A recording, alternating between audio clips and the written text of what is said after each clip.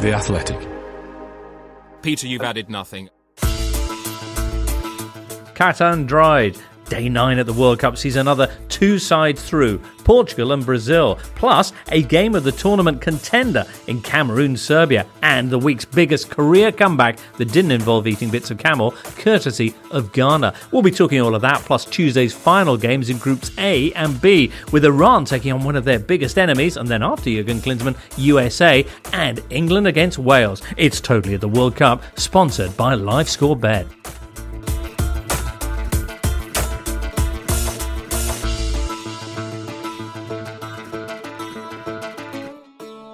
Hey listener, thank you so much for joining us. It's Totally at the World Cup. Day 9. We've just had in Qatar. Duncan Alexander's here. Hey Duncan. Hello. All right. Sasha Gurinov's in as well. Hello, James. With your big book of notes, Sash. There. I have to warn you, listener, it's a big book of notes. We're also going to be hearing from Sam Stejskal and also Basil McDaddy on one of the big games coming up on Tuesday. Carl Anka will be erupting into the studio as well as soon as we mention Ghana. Sasha, what's your moment of the day? I was thinking about my moment, and I'd say 100 minutes of Alexander Mitrovic passed like a moment for me. Oh, yeah? What a performance. Just loved everything that he did today. His work today was fantastic. So my moment is 100 minutes of Mitrovic. All right. A little bit of artistic license there. What's your stat of the day, Duncan? Well, we've all sat through a lot of 10 o'clock time slots at this World Cup and with not that much action. And then today, Cameroon-Serbia was an all-time classic. 43% of all the goals scored in the early game came in this one today, the last one of the lot as well. I was kind of looking forward to that time slot disappearing, but now I'm quite sad and I want it back. It was also the first day with multiple 5-goal games at the World Cup since 1990. Which is extraordinary because that's a tournament that's famous for being low scoring. Crazy. Hey, you like stats. How about this one? 2 games in, Brazil still haven't faced a shot on target. Ecuador have only faced one, and that was actually a goal. It went in. So 2 matches into this tournament, you could say that both Alisson and Hernan Galindez, the Ecuador keeper, are yet to make a save. That's remarkable, isn't it? Anyway, let's hear about Monday's results. This was Group H and Group G. Your favourite groups, I believe, in this World Cup, Duncan. Is that right, yeah? Yeah. Group G, that brought us that extraordinary 3-3 draw you were mentioning. Cameroon and Serbia there. Possibly game of the tournament so far. A little bit later on and a little bit less action-packed was Brazil's 1-0 victory over Switzerland. Casemiro, a fine goal there, and one that puts the Seleção through to the last 16. In Group H, there was a big win for Ghana, and Portugal were 2-0 winners over Uruguay. This is the Totally Football Show, part of the Athletic Podcast Network. Rafael Guerreiro, lá o Guerreiro, mas deixa no Ruben, dali o cruzamento levantado,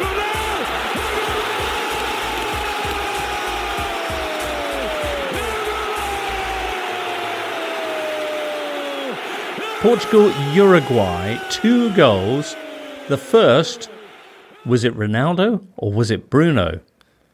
Well, it was given to both players at various points. Ronaldo certainly celebrated like it was his, but there was no change to the spin of the ball. So Bruno he was out wide on the left flank, crossed it in right-footed. Ronaldo leapt, as is his style, nodded his head. A bit like Alan Smith for Arsenal against Liverpool in the famous game in 1989. Did he get a touch? We don't know, but he celebrated like he did. FIFA gave him the goal, then took it away.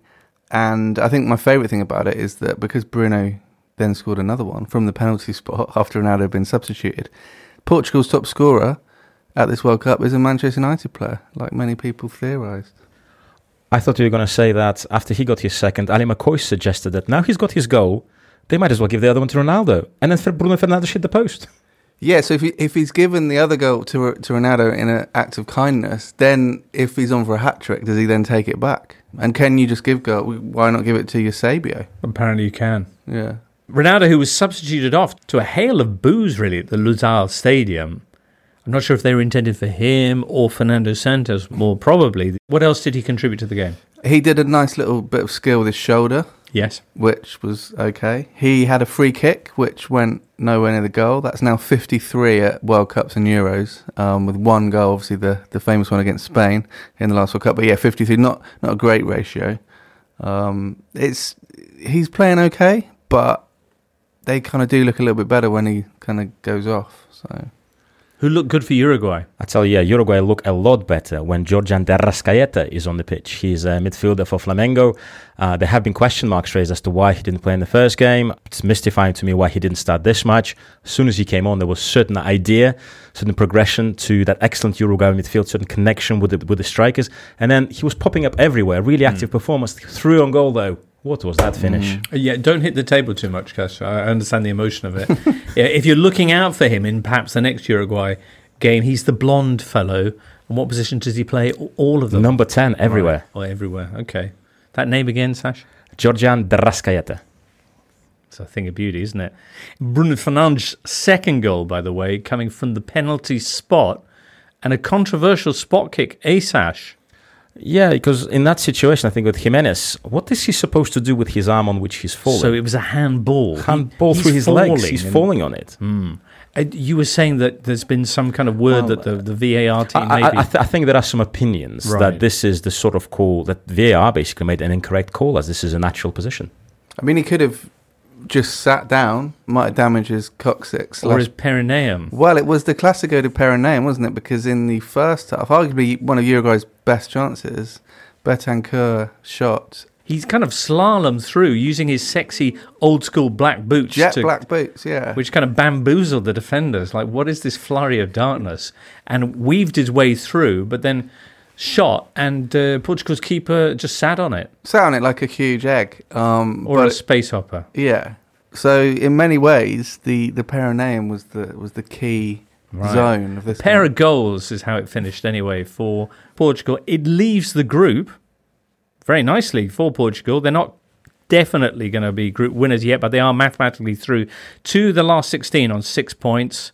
Uruguay only have 1 alongside South Korea. And in second place, Ghana, the team that Uruguay are going to be facing next. Wow, that's going to be quite a matchup. Anyway, speaking of Ghana, 3-2 winners they were today over South Korea. And who's that I hear knocking? Carl Anka.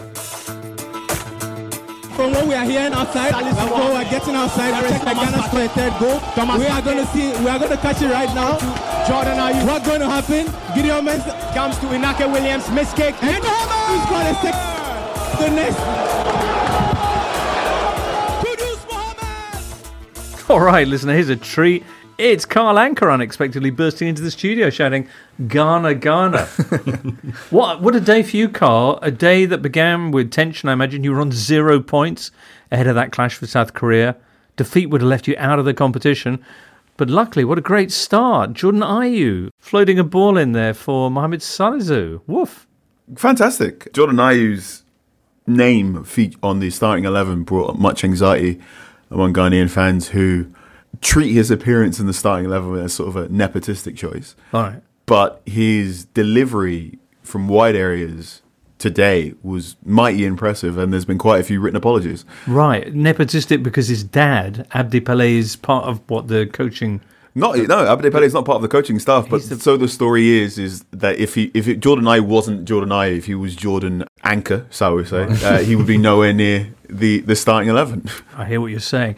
And as you say, how wrong you were, because it wasn't long before, he's whipped in another wonderful cross, this time for Mo Kudus. Yes, just a fantastic heading move. The movement to connect with that was really good, and you just sort of, I think earlier in this tournament, I said Mo Kudus is the best attacking player I've seen in the Ghana shirt for about 10 years, and you can really see that now. There was that proposed deal to take him to Everton in the summer, which I'm mildly happy it didn't quite work out, and also now I'm curious as to what Lampard was planning to do with Onana, Iwobi and Kudus, because that would have been a front midfield 3. Questions for another day, Carl, because at this point in today's match, this is 156 minutes into their tournament. South Korea were yet to have a shot on target. But then they try one, they're 2-0 down, they try one, they decide they like it, and they score 2 goals in the space of 2 minutes, 48 seconds. Boom. All of a sudden, you're back to 2-2. Yeah, they really worked into that space in front of Tariq Lamptey, who was struggling at the aggression of the South Korean press and counter-press, the first goal in particular. Lamptey wins the ball, thinks he's safe, and is immediately seized upon by 2 Korean attackers, and the cross comes in. It's a fantastic cross. And I believe the Korean striker is up the better part of 6'2", maybe 6'3". He's one of the taller players at the World Cup. And it's a thumping header. Absolutely thumping header. And again, Ghana can see 2 goals in the better space of 3 minutes as they did against Portugal. And while I wear my Fitbit most of the time, and my heart rate apparently was somewhere around 110 at that point. 110, yeah. Okay. Well, calming your heart rate. Mo Kudus again. Yes. After Inaki Williams had kind of scuffed his attempts at the shot. And then it falls to Kudus, and it's 3-2. Yes, one of the funnier assists I've seen in World Cup football. Inaki Williams again slipping, and Kudus graciously accepting and getting a left-footed shot off. I think what really stands Kudus out is not only his press resistance. Erik ten Hag first saw him at Ajax and then tried moving from a number 10 to a number 8 because he viewed him as really, really press resistant. But also, he's just got a wicked left-footed shot on him. The sky is the limit for him, and I'm sure Edwin van der Sar and other people at Ajax will be shielding phone calls from Premier League clubs in January, if not the summer. Didn't feel like that was going to be the end of the scoring, though. And when you're hanging on to a narrow lead, and you see the board go up and it says 10 minutes on it, Carl. Yes, I made many of the sweary noises that Tom Williams made during Wales's game against the USA. It was it's siege, aerial assault from South Korea. So just putting more balls and really, really working into that space that Tariq Lamptey was just overwhelmed. I quite like the fact that they replaced Lamptey with Odoi, who's really old, but he played for the team and now plays in the Belgian league. I don't think he fared any better than Lamptey in closing down that space. So it felt a little bit of a desperate move by Ghana. But, when you say, it looked like there were going to be more goals, it felt to me it's also only going to be South Korean goals, because I think the Kudus goal was the only shot on target Ghana had, pretty much the only attack they had in the second half. And I thought what was remarkable, now I just wanted about Ghana perspective, what did Ghana do not react to at half time? Because it felt to me like South Korea suddenly, both fullbacks pushed on, made the pitch very wide, and it looked like just Ghana didn't have enough players to cover it, and the gap that was left was on the left, and Kim Jin-soo just basically owned that left flank in the second half. Yeah, I think that's, if we're seeing something of this Ghana team, they're the youngest squad, and also Otto Addo is comparatively one of the younger managers in terms of senior games managed in terms of his national team. He's got the playoffs against Nigeria to get to the World Cup, and now he's got the group stages. And I think these quick goals in succession he's not quite figured out how to calm heads. This World Cup has the most impressive teams have seen managers basically say, right, we've got a goal, enough about entertainment, let's make the next 10 minutes close down. Whereas Otto Addo just hasn't quite found the way to apply a handbrake to this Ghanaian side, and that's why you're seeing these weird helter-skelter 5 minutes. 10 minutes at the end, pressure, wave after wave of Korean attack, and then right at the end of 11 minutes, perhaps the most dramatic moment of all, South Korea earn a corner, and Anthony Taylor blows the whistle on that end of the game. Yes, Anthony Taylor, who has he's got a curious reputation in Ghana, because obviously Ghana, huge Premier League watching crowd, massive Chelsea fan base in Ghana, massive Manchester United fan base, massive Liverpool fan base and Spurs fan base. So Anthony Taylor is a known entity in Ghanaian sports discourse. And between that decision to blow before the South Korean corner and the decision to correctly say the Andre Ayew's ricochet didn't include the first goal to be chalked off, I think Anthony Taylor's bought himself an African Fanta if he ever decides to visit Accra. It was a remarkable close to the game. I think the South Korean coach was sent off. He was, yeah. Paulo Bento. Well, they were furious, but there's no reason why he should have allowed it. They were already a minute past the minimum. Yeah. They were furious. Son was in tears, and one of the Ghanaian coaches decided that was a fantastic time to take a selfie with Son, which just felt a bit mean. Dear me. So where does this leave you? You go on to the match with Uruguay, the final group game, with that place in the last 16 up for grabs. Is there much history to that one? Of course there is. You said, I think in the preview, that winning that game, putting Uruguay out, was more important than qualifying yourselves. Possibly, because I thoroughly expected Ghana to have no chance of qualifying after 2 games. I thought, Ghana's 61 ranking in the FIFA ranking and their team being really raw would see them lose. But there's been 2 results now that have been 3-2. Ghana, I didn't know how Ghana would score. goals because their chance creation isn't the best, but they seem to really be maximising their set pieces. I think up until Kudus' goal, it's something like the first 4 goals were scored off an XG of 1.44, which Ghanaian men aren't necessarily tall. Andre Ayew is 5'9" and yet has a fantastic record in the air as well. So we've got some hops. Okay. And it seems like Otto Addo's found a way to dominate one penalty area and hang on for dear life in the other penalty area. But also have to compliment Ayew's deliveries, those heavy in-swingers, right into the corridor of uncertainty. Horrible to defend.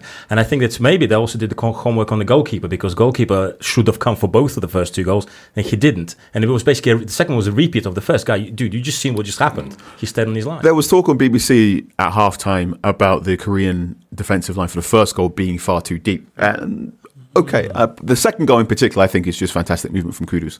And that is the sort of movement that means he will be playing Champions League football next season, guaranteed, whether it's at Ajax or if he decides to move somewhere else. Duncan, what do the numbers say about Ghana's chances? Well, it's one of those games. It'll go down in Ghanaian football history, but they scored with all 3 of their shots on target. So it was fortunate, but this is World Cup football. And I think, Korea did have so much pressure. They put in 35 open play crosses, which equaled a World Cup record.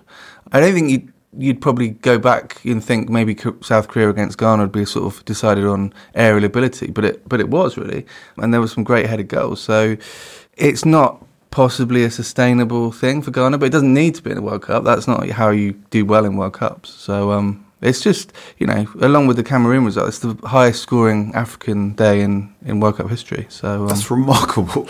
Yeah.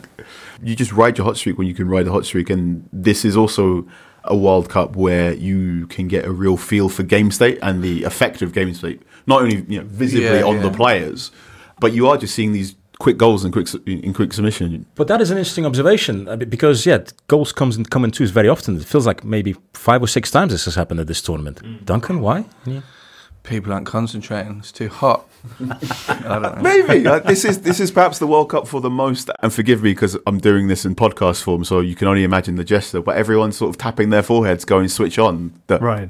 They're all discombobulated. There's a lot of that going on from players immediately after scoring and conceding, going switch on, tap your forehead, because that's the. Well, after South Korea equalised, there was a real sort of proper professional footballers debate on the pitch between the Ghanaians. They were really, not just who was picking them up, but proper we need to do this and this. Yep. And, you can argue it worked in some respects and not in others, but it was, I think we're forgetting that, club teams are so well rehearsed and do so much kind of training and preparing for games that international football is a bit sort of back to basics, isn't it? And everyone's kind of sort of making it up on the fly a little bit.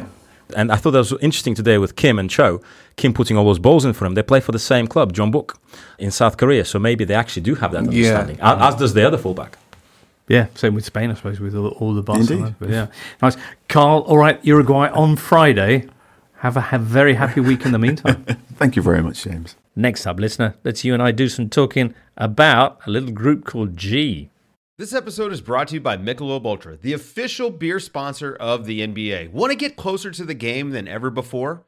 Michelob Ultra Courtside is giving fans the chance to win exclusive NBA prizes and experiences like official gear, courtside seats to an NBA game, and more. Head over to MichelobUltra.com/courtside to learn more. Looking for an assist with your credit card but can't get a hold of anyone? Luckily, with 24/7 U.S.-based live customer service from Discover, everyone has the option to talk to a real person anytime, day or night. Yep, you heard that right. You can talk to a real human in customer service at any time. Sounds like a real game changer if you ask us.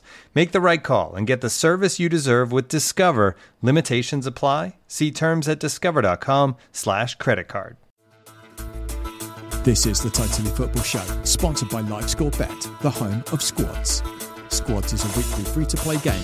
You reveal 5 players across the week which make up your squad, and you can earn cash each time they score in the selected games. The cash amount is decided by LiveScoreBet's prize wheel and can range from 10p up to £50 per goal, which you can spin once the final player is revealed. Find out more and play Squads for yourself for free at livescorebet.com or by downloading the LiveScoreBet app on Android and iPhone. It's over 18s only and full terms and conditions apply. Please bet responsibly and be gambleaware.org. Group G, everybody. Brazil top on 6 points. Switzerland, the team they beat today, 1-0. A second on 3. And then you got Cameroon and Serbia with a point apiece. What did you make of Brazil's performance? Big question here was, how are they going to cope without Neymar? And the answer was, up against a pretty tough to break down Switzerland side, not very well. On the other hand, you could look at it. They went up against a tough Switzerland side and won 1-0. Without, as we could see today, without Neymar, it is difficult. But they did all the playing against a very defensive side. I can't really think of a single chance that Switzerland created.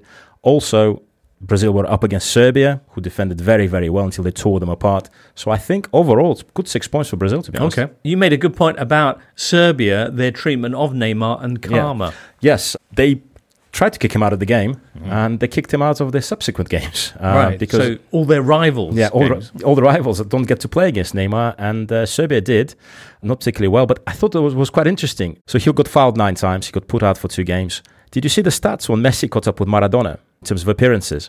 In those games, the 21 games they played in the World Cup, I think Messi was fouled, say, 60 times.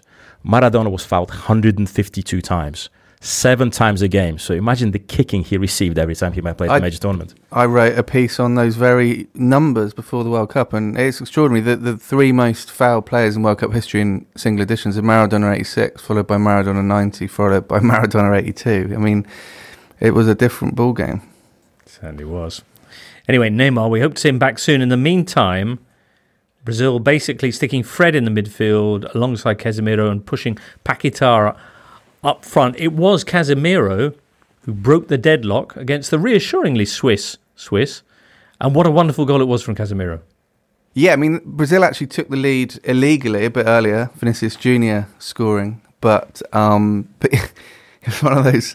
Richarlison was clearly offside, came back, was involved in the move, so VAR called it back correctly, and people were like, well, what's the point? It's like, well, so it was definitely a sort of, we want common sense, not consistency sort of day. But it was a nice finish. Sometimes we want consistency, Duncan, and other times we don't, I think what we're learning is people just want football officiated on vibe, so if they feel, that they want this to happen, Brazil to score a sexy goal against the, frankly, quite boring Swiss, then, who are VAR to intervene? But, yeah, you're right, Casemiro's eventual winner, nothing wrong with it, and a lovely volley, actually, a half volley. Yeah, with the outside of his boot as well.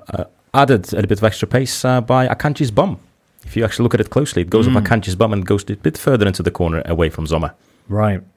That'll be a Akanji on a scoring streak next up, I'm sure. Brazil through then, the third team to qualify for the knockout stages alongside France and Portugal. There you go, Portugal. Technically, they were the second. They qualified before Portugal. That's also true. All right.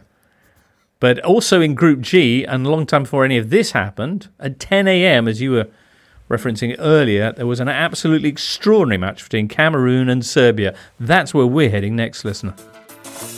On Apple Podcasts, Spotify, Smart Speaker, and now ad-free on The Athletic, this is the Totally Football Show with James Richardson.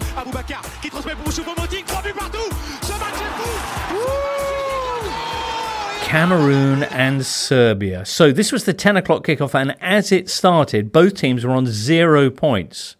And there was also a bit of pre-game intrigue over the Cameroon keeper, Onana, pretty extrovert exponent of the goalkeeping arts, who apparently had been told by his manager, Rigobert Song, will you stop all that stuff where you go wandering upfield and have 43% of your touches outside the box and do some plain proper net minding? And Onana said, not on your Nelly, and found himself on a plane home. If there's one thing that is about World Cups is goalkeepers, outlandish goalkeeping. I mean, Sasha know this as a goalkeeper. Like René Higuita in 1990 was one of the most iconic. Did his manager tell him, will you stop with his sauce? I mean, he might have done after that Cameroon game when he got tackled in the centre circle. But, I mean, Onana, I like him. And, yeah, it's a shame. Cameroon, obviously, a country of iconic goalkeepers. In Onana's case, I mean, I can see Rigobert Song was a no-nonsense defender. I mean, it doesn't always translate, but I can sort of see him basically tell his goalkeeper to hoof it. But also, this kind of is kind of on par with usual Cameroon tournament behaviour. They do have a lot of noise around their team, and so it was actually surprising. I think is this the first case of a player falling out with the manager of this tournament? It's taken 2 match days. He's the first to be on a plane home, I think, Sasha. And perhaps when he lands, maybe straight on the plane back, because really? there are rumours that he might be coming back. Obviously helpful. A bit like Trevor Sinclair in 2002, he went back and forth to Japan many times. Very nice. Anyway, he missed out on the game against Serbia, which is a shame because it was terrific fun, and he might have had a bit of a bearing on it. He was replaced in between the posts by Devis Ipasi, who plays his football in Saudi Arabia. He might have had a bearing on this game. A game which saw Serbia hit the post first of all, but then Cameroon taking the lead pretty much against the run of play, eh? Yeah, completely. I mean, I thought we saw with Serbia today how they could play when Filip Kostic is there, making the runs down the left, using the width of the pitch. And I think Živkovic on the other side, Tadic floating between the lines, really were playing very well. I thought on 10 minutes, just before Mitrovic hit the post to create that chance, he did that very slow dummy, defender slid out the way. I was like, I've seen this before. But yeah, I mean, obviously, very nicely worked corner for Cameroon. And Serbia took a bit of time to pick themselves up, I thought, after that. But when they picked themselves up, boy, did they pick themselves up. Pavlovic, a thumping header, and I think the goal celebration of the Cup so far. His first name is obviously Strahinja, which means great terror. Obviously, terrorizing Cameroon defense at that particular moment. Seriously, they gave him that name. That's parents must have loved him. Is it after Gordon Strachan? That's remarkable. But anyway, that made it 1-1, and then your friend Sergei Milinkovic-Savic put Serbia in front not long after. But it was very cute the way that goal was created, because if you recall, Zambo Anguissa is trying to sort of flick the ball over his head, and he knows he's flicking at around the front player, but Milinkovic-Savic comes around the back because he knows the ball is coming, and Zambo Anguissa doesn't know he's there. So he stole the ball. And the finish was a bit awkward for a goalkeeper, but I think Onana saves that in that particular moment. So I think there you could tell this is a reserve keeper as opposed to the first team goalkeeper. And at that stage, like Serbia are flying deep into injury time. Wow, yeah, this is the injury time of the first half. The first team in World Cup history to score twice in first half injury time. Sorry, Des, I know you were desperate to say that, but I mean, if it was going to happen, maybe in the 10-minute vast plains of this World Cup. Right. Well, then the second half gets underway, and what's this? Another Serbia goal, and what a goal, by the way. I mean, start to finish. So Tadic robs, I think, Hongla in the middle of the park, plays it to Mitrovic. And I think after that, it's all about Mitrovic. Mitrovic goes with the ball, defenders backtracking, slips it wide to Kostic, and then Mitrovic just keeps going, and the line of Cameroon defenders keep getting pushed back, so there's a huge gap in front of them. So Serbia played across, Serbia played back to Mitrovic, he taps it in. Again, questions for the goalkeeper whether he should be rushing out, I think, to meet Živkovic or not, but it was like they were playing around cones. It was such a geometrically beautiful constructed goal, and I think for me this is the goal of the tournament. Wow, 3-1, because there was another goal coming up that a lot of people got very excited about. But anyway, 3-1. At this point, Cameroon look absolutely done. There's a bit of bickering going on the bench. They're heading for their 9th straight World Cup defeat. They would be out of the competition unless they can somehow turn it around. And what does Rigobert Song do? He brings on Abubakar. Abubakar. Yeah. And then... Did that work out particularly well? Well... Reader. He scored one of them, I would say, the most memorable goal of this World Cup so far. Really? Yeah, just very rare thing. I'm trying to think, I mean, obviously Karol Boborski did it in Euro 96, but so yeah, he breaks through and then he's right in front of the keeper. And I mean, you could do a step over and go round him, but he attempts the scoop shot, relatively rare, gets incredible vertical lift, so much so that when it bounces down on the goal line, it almost goes over. It kind of hits the roof of the net as well. So aesthetically beautiful. Yeah, but he doesn't believe he scored. Did you see his reaction? I think there was a moment in that build-up where everyone kind of went, he's offside. Well, so this was the suggestion that he only tried that audacious shot because he thought it doesn't matter. This is a free shot because they're going to put the flag up anyway, and they did put the flag up. But then on review, they said, no, that was absolutely fine.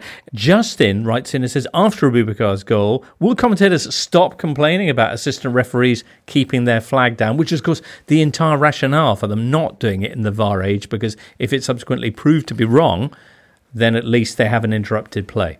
Yeah, that's a great point. I mean, that is essentially why they do it, and we would have been robbed of that goal.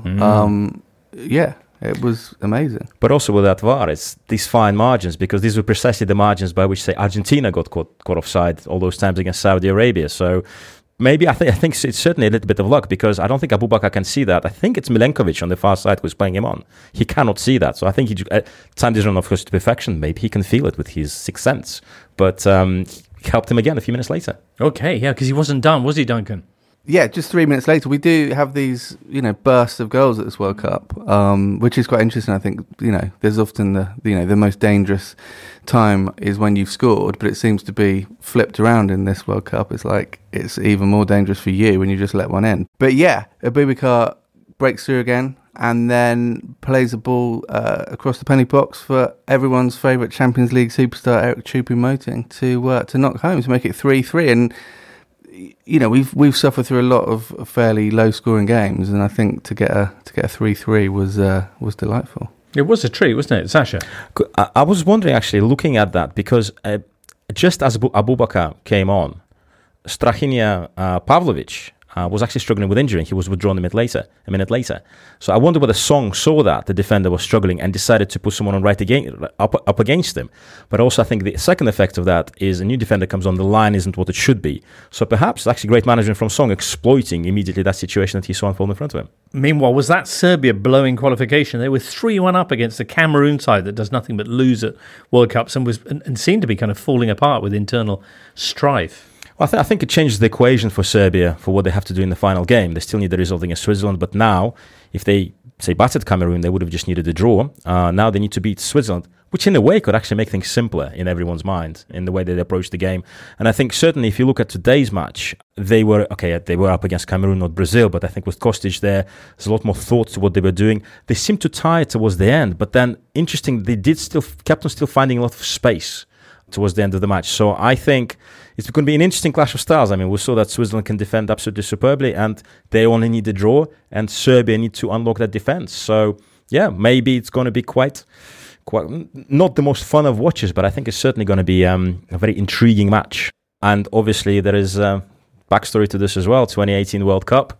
Ethnic Albanian players from Switzerland basically making the game for Switzerland against Serbia. It's very much celebrating politically, shall we say.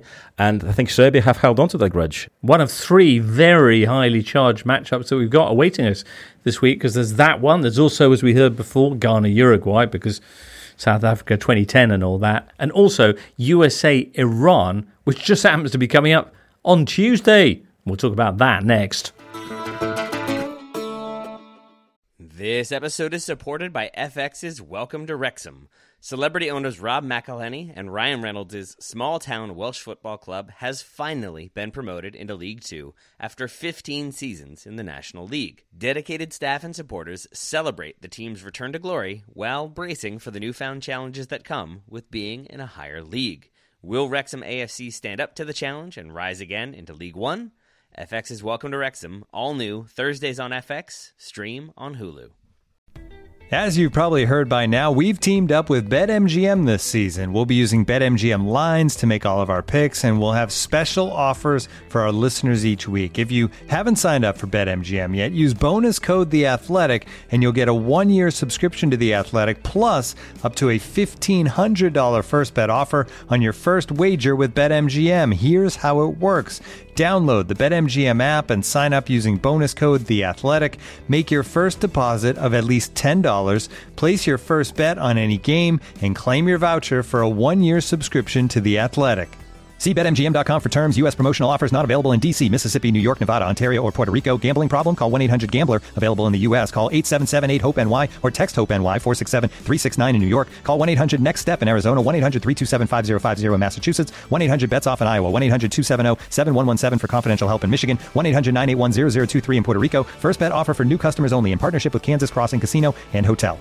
Don't forget, if you haven't signed up for BetMGM yet, use bonus code The Athletic, and you'll get a 1-year subscription to The Athletic, plus up to a $1,500 first bet offer on your first wager. Incredible game. When they play with a false nine, it changes everything. A false nine, eh? What's that then? Well, it's it's what he's a nine, but he's not really a nine in the area, and. Oh, sorry, I just got to take that.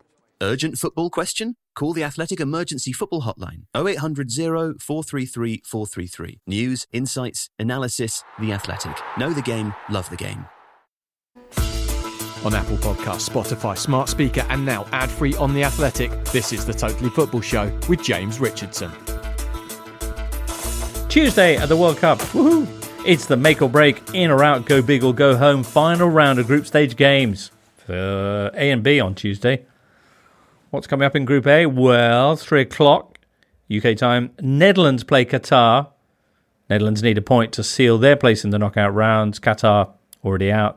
Ecuador at the same time will be facing Senegal. Senegal have to win to advance. For Ecuador, a draw will be enough. In Group B, meanwhile, Wales take on England. England could go through even if they lose that game. Wales might not make it even if they win. And the other game in that group, which will also be at 7 o'clock in the evening UK time, is Iran against USA, which is, I think, legitimately massive. Firstly, because it's, well, Iran and USA. And secondly, because it could turn out to be pretty much a playoff for the last 16. Iran's second in the group, a point ahead of their opponents, USA. USA thus need a win to go through to the last 16. A draw might be enough for the Persians. We're going to hear views now on both sides of Tuesday's big matchup. First of all, on the US MNT, here's Sam Stejskal.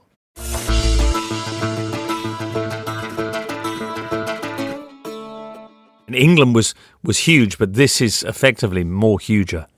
Yeah, I mean, it's a knockout game for the U.S. They have to win. If they don't, they go home. If they win, they're through. Very simple scenario.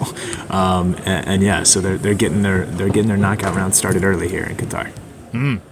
The England performance by the US team, it showed a young side kind of growing game by game, still yet to concede from open play as well. But now, after 2 draws, you really need a win. Yeah, and you know, I think one of the main there were a few main stories for me from Friday. One was that the U.S. performed really well in a lot of different areas on the field, had a little bit of a tactical tweak with what they did with their midfield, and everybody, I thought, acquitted themselves really nicely. Having said that, they weren't able to score a goal, which has been a trouble spot for them for a long time now, not just here in Qatar. And it sort of drove home to me, watching the Wales-Iran match earlier in the day on Friday, how much of an opportunity the U.S. missed in the opener to get all 3 points. Had they won that match, gotten the point against England, they're sitting in great shape right now, where they just need a draw to go through. Instead, you know, they gave up the late equalizer. They weren't able to capitalize on some of the chances they had earlier in the match, and now they're in a position where they need a win against an Iran team that is going to be fighting tooth and nail to prevent that from happening. Sure, an Iran team that also looked a lot better in their second game, beating Wales 2-0 with those late goals. Sam, the US flourished against an England side that were pretty open, gave them some room to play into. Iran probably not going to be quite as expansive. You might need someone to do something special to open this up. Who do you think needs to step up? I mean, Christian Pulisic has historically been the guy for the U.S. to do it in the big moments. I thought he was actually pretty good against England, and I thought he had some good moments against Wales too. But he tends to fade in and out of games at times. I'm certainly looking for him to have a big performance. Gio Reyna is a guy that can break a game open in a single moment. Tim Weah, I think, has been quite good so far this tournament. And then we'll see what happens at striker, because the U.S. hasn't really gotten anything out of that position, not just at this tournament, but really, I mean, since before the start of qualifying last September. It's long been a trouble spot for them, and I'm really curious if Berhalter decides to not play one of his 3 traditional strikers on the roster and instead move Reyna or maybe Weah into that number 9 position and get an extra, better, more talented attacker on the field. Okay. The last time these two teams met in a World Cup was 1998, and it was described as the mother of all games. It's got its own Wikipedia page, although to be fair, it's actually quite a boring one. But does this game carry much of the kind of whole feeling and baggage that fixture had? Maybe not quite as much, but the baggage, I would say, has increased over the last 24, 48 hours. So U.S. Soccer, on Saturday, they tweeted out a picture of the Group B standings. On that picture were the flags of the 4 teams in Group B. The Iran flag, however, had been edited, so they have the Islamic Republic emblem in the middle of that flag. U.S. Soccer took it off in this graphic that they put out on their social media. That caused a pretty big controversy. Iran planned to lodge a complaint with FIFA. U.S. Soccer ended up deleting the tweets.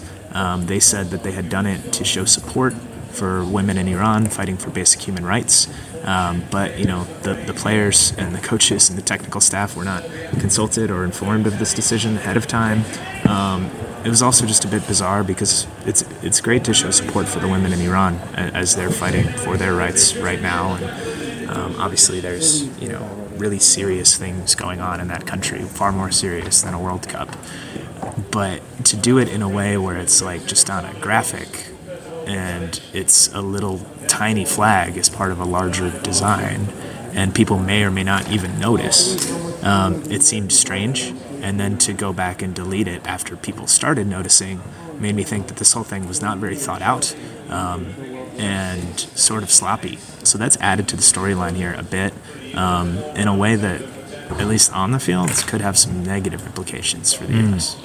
You might be all right. Jurgen Klinsmann might have taken the heat off you. Perhaps, although, this news cycle, how fast it's going, they may have already forgot about Jurgen and moved on to the U.S., so we'll see how it goes, but yeah.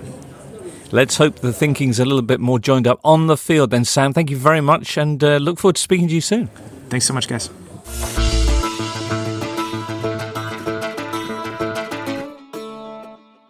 Sam Stayskool. There's loads of coverage of the USMNT's build-up over at theathletic.com. Meanwhile, though, what of Iran? Iran, who were beaten 6-2 by England in their opening game, but bounced back with that remarkable finale and a 2-0 victory over Wales. 98th minute, they got the first of their goals. Basil McDaddy joins us now to tell us how that leaves the Iran team.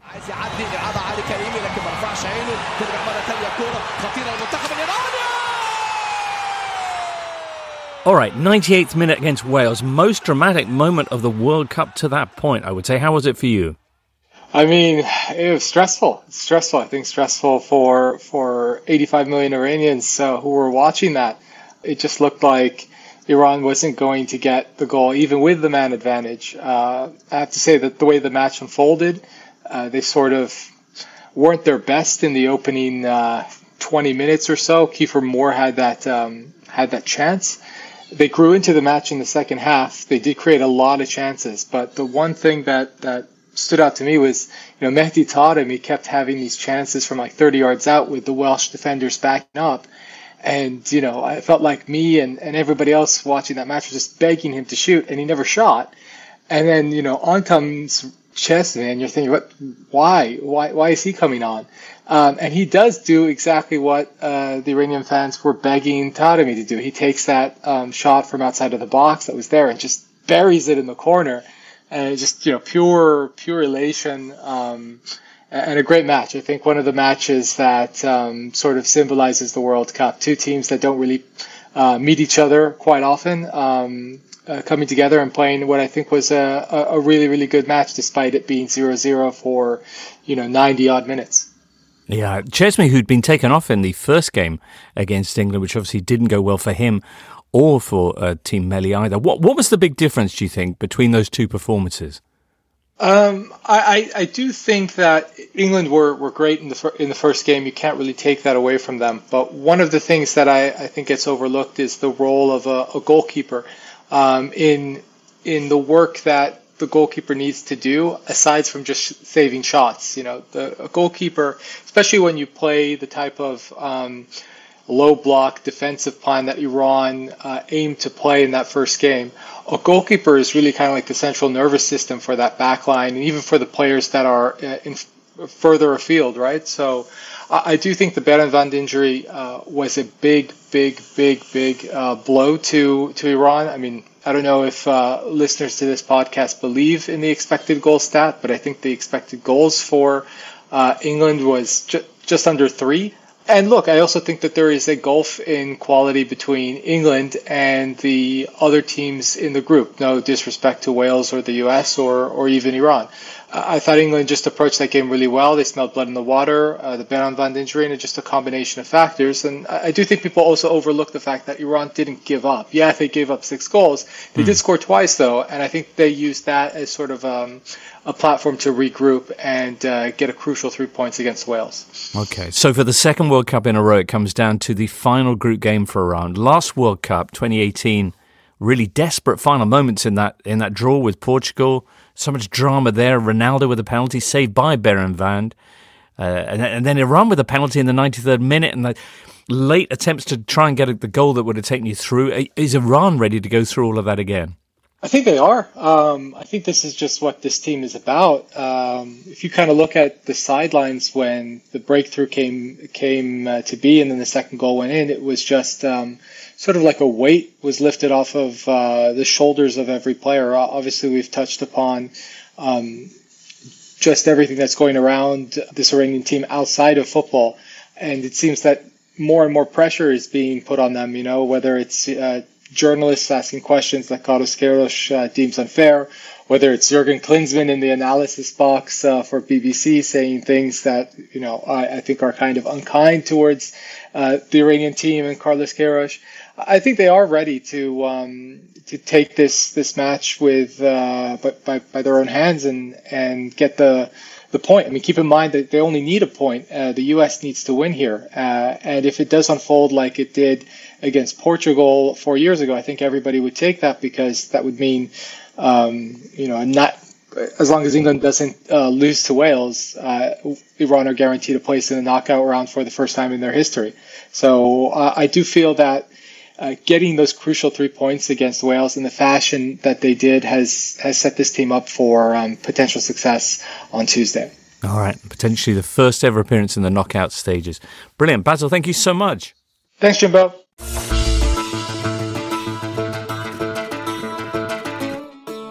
Basil McDaddy. This game's going to be amazing, isn't it? 7 o'clock UK time, 10 o'clock in Qatar. So it's a late one. You're going to be watching that or over on the other side, Wales-England, Duncan?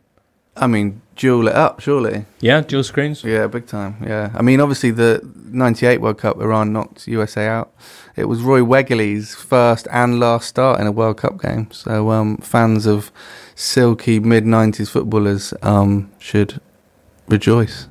Top Roy Wegerle content. Good.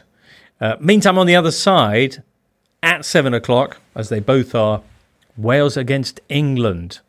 No Wayne Hennessy for Wales, so Danny Ward will be stepping in, Sasha. Perhaps might be a bit of a redemption from him. If you maybe consider his first few minutes for Wales, like his first few games for Leicester, you can maybe label him as luckless. Danny Ward comes on, concedes 2 goals, even though, it wasn't really his problem because the Wales team in front of him played like they were 3 men down, not 1 in those closing stages. So it could be a bit of a redemption for him.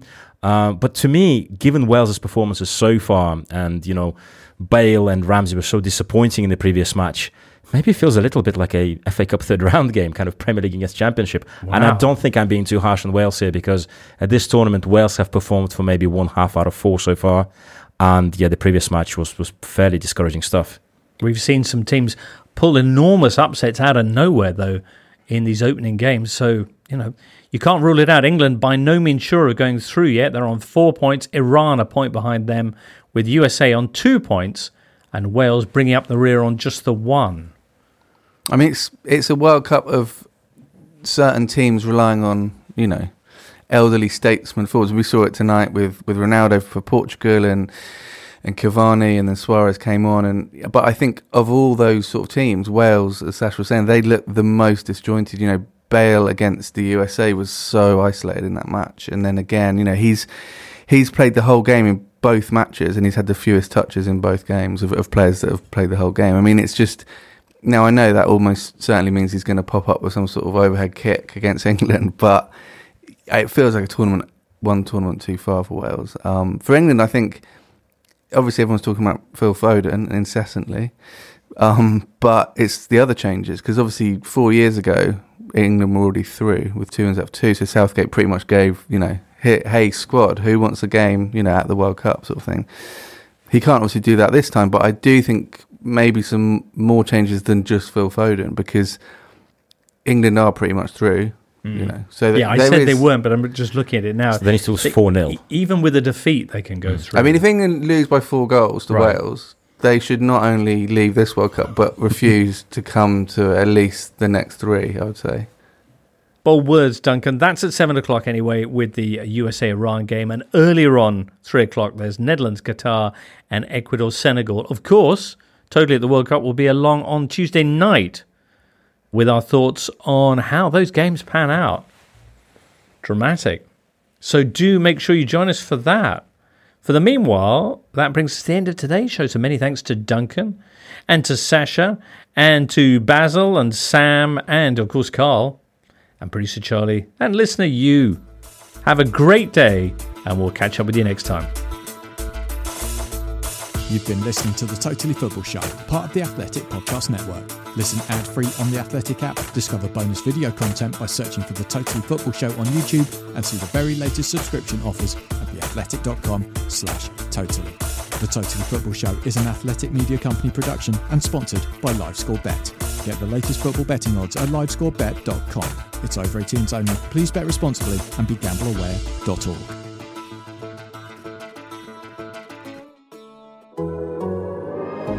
The Athletic.